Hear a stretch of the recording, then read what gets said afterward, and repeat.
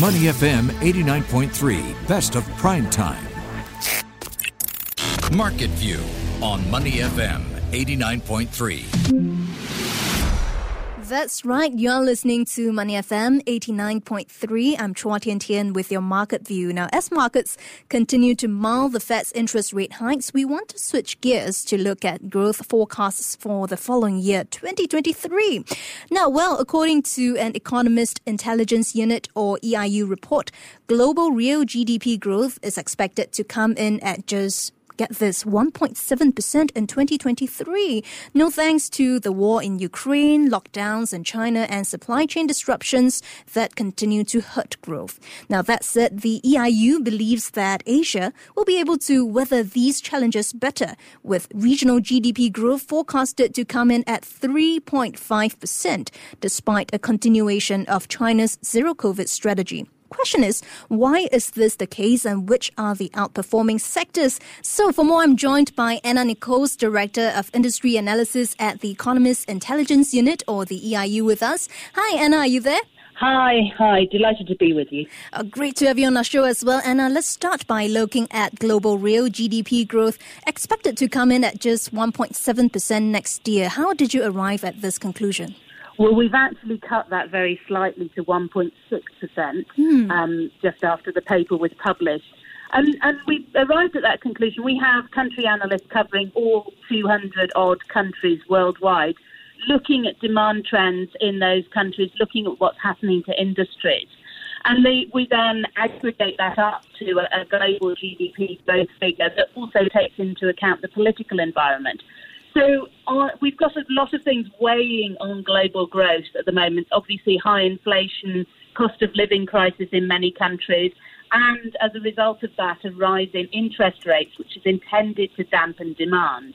And obviously, as demand is dampened, particularly in the EU and the US, where we're expecting economies to tip into recession, so you've got less export demand.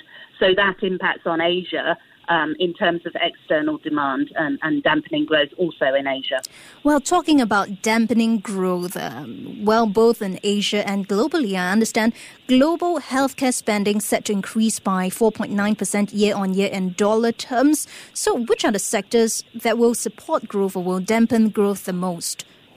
Well, actually, healthcare spending is fairly neutral. So it actually, as a percentage of GDP, it's going to stay around the same, 10.6% of global GDP.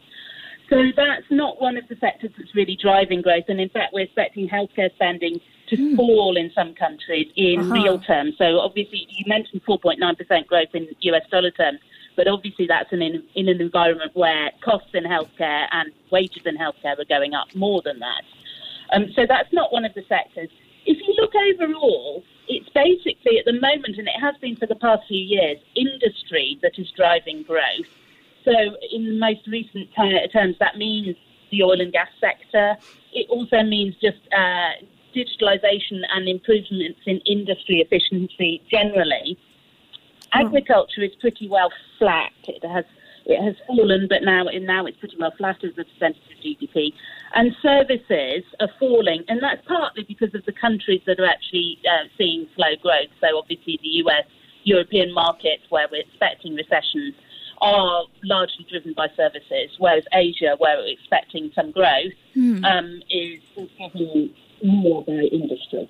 Right. And also, Anna, let's turn our attention to look at the war in Ukraine and its impact on global trade. Now, Russia's President Vladimir Putin had on Wednesday reserved Russia's right to withdraw from the Black Sea grain deal. Of course, it's a step in the right direction, but we're still seeing lots of uncertainties and tension there. It might be a little bit too early to ask, but how do you see all of that weighing on the global commodity sector for 2023? Yes, well, as you say, it's actually good news that they haven't withdrawn totally. So there was a risk. When the grain deal was put in place, November was the review date, so it wouldn't have been an unexpected withdrawal. Markets were already factoring in the possibility of withdrawal. But the fact that Putin has decided to stick with it for now is good news. And in general, we are expecting food commodity prices to start easing back again, having peaked in the second and third quarter of 2022. So they'll start easing back again, but they'll still be at much higher levels than before the pandemic. And there's still, as you mentioned, a big risk of a shock if that grain deal falls apart. And we've highlighted for quite a while that does lead to real food security problems, particularly in the Middle East. Egypt was one of the countries that was most reliant on Russian and Ukrainian grain. So real problems potentially in that market. But at the moment, our core forecast is that prices will start to ease for food. And for most commodities, in fact, with the exception of metals to some extent, they'll stay slightly more steady. Right, and away from Russia, I'd like to look at something that's a little bit more positive, tourism. Now, according to the EIU, international tourism arrivals will rise by 30% next year, following a 60% growth this year. So tell us more about the reasons for that. Well, you have to put that in the context of how much it plummeted. So it was down by about 85% in 2020 and pretty much the same in 2021. So the pandemic and those travel restrictions that were put in place really had a huge impact on the global tourism market. So that growth that I mentioned, 60% in 2022, 30% in 2023, is basically a rebound. And we're also actually expecting that rebound to get us back to 2019 levels within 2023. But it is the release of pent-up demand as barriers start falling again after the pandemic. So people are just getting back in the habit of taking international holidays again. We're seeing business travel starting to revive, although nowhere near back to its former levels. The big crucial question is China and how quickly that market will open up. Right. And, well, questions over when China will be able to open up. Now, Bloomberg earlier reported that China plans to increase the number of international flights to 840 a week between October to the end of March next year. But will we be able to go through with this with China reimposing lockdowns? What are your thoughts? Well, my thoughts are that when China sets a target, it tends to try to keep to that target. But whether those flights will actually be full is a very different question. China clearly does need to gradually ease its zero-COVID policies for lots of reasons. But it is going to be really difficult because the Omicron variant is so infectious that there will be a surge in cases whenever restrictions are eased. And so China really has to step very gradually and carefully in that process. It also hasn't done anything to prepare the population for the fact that cases will rise as soon as those policies come to the end. Right. So the messaging has all been about the stigma and the danger of COVID still, whereas other countries have obviously moved to a messaging that this is something we've got to live with. One reason for that, obviously, is that China has a real problem in terms of its ICU capacity. That if it does see a really big surge in cases, even though Omicron is less deadly than other variants, but just the sheer number of cases would overwhelm the ICU capacity. So China does have to tread very, very carefully in terms of opening up. And Anna, I'm so sorry about that. I have about 1 minute left to go, and I really want to ask you these two questions, so I'll just put them together. Now, the first one is that EIU believes that growth in Asia will be above global average, even amid the downturn in US and Europe. So what are the reasons for that? And the second question has to do with renewable energy consumption. Why is Asia leading the way? So, in terms of the growth question, what's primarily driving growth, as you mentioned, external demand, so export demand for Asian goods, is not going to be particularly strong.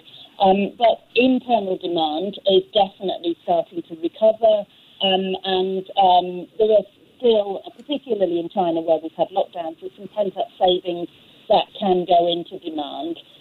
So those factors are driving growth, and also just the longer-term drivers of growth, so things like urbanisation rates in China, that's still, and just increasing economic development and industry, that's still got quite a lot of momentum behind it and quite a lot of way to go.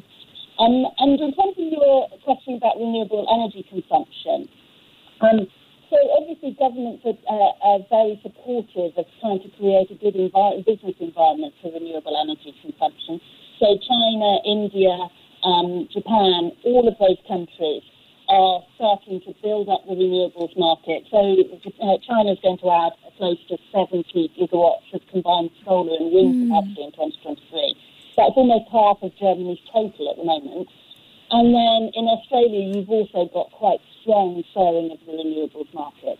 So lots of demand and lots of investment going into the renewables sector. Right, lots to look forward to as well. Thank you very much, Anna. We'd love to continue this conversation someday as well. That was Anna Nichols, Director of Industry Analysis at the Economist Intelligence Unit, or the EIU. Before acting on the information on Money FM, please consider if it's suitable for your own investment objectives, financial situation, and risk tolerance.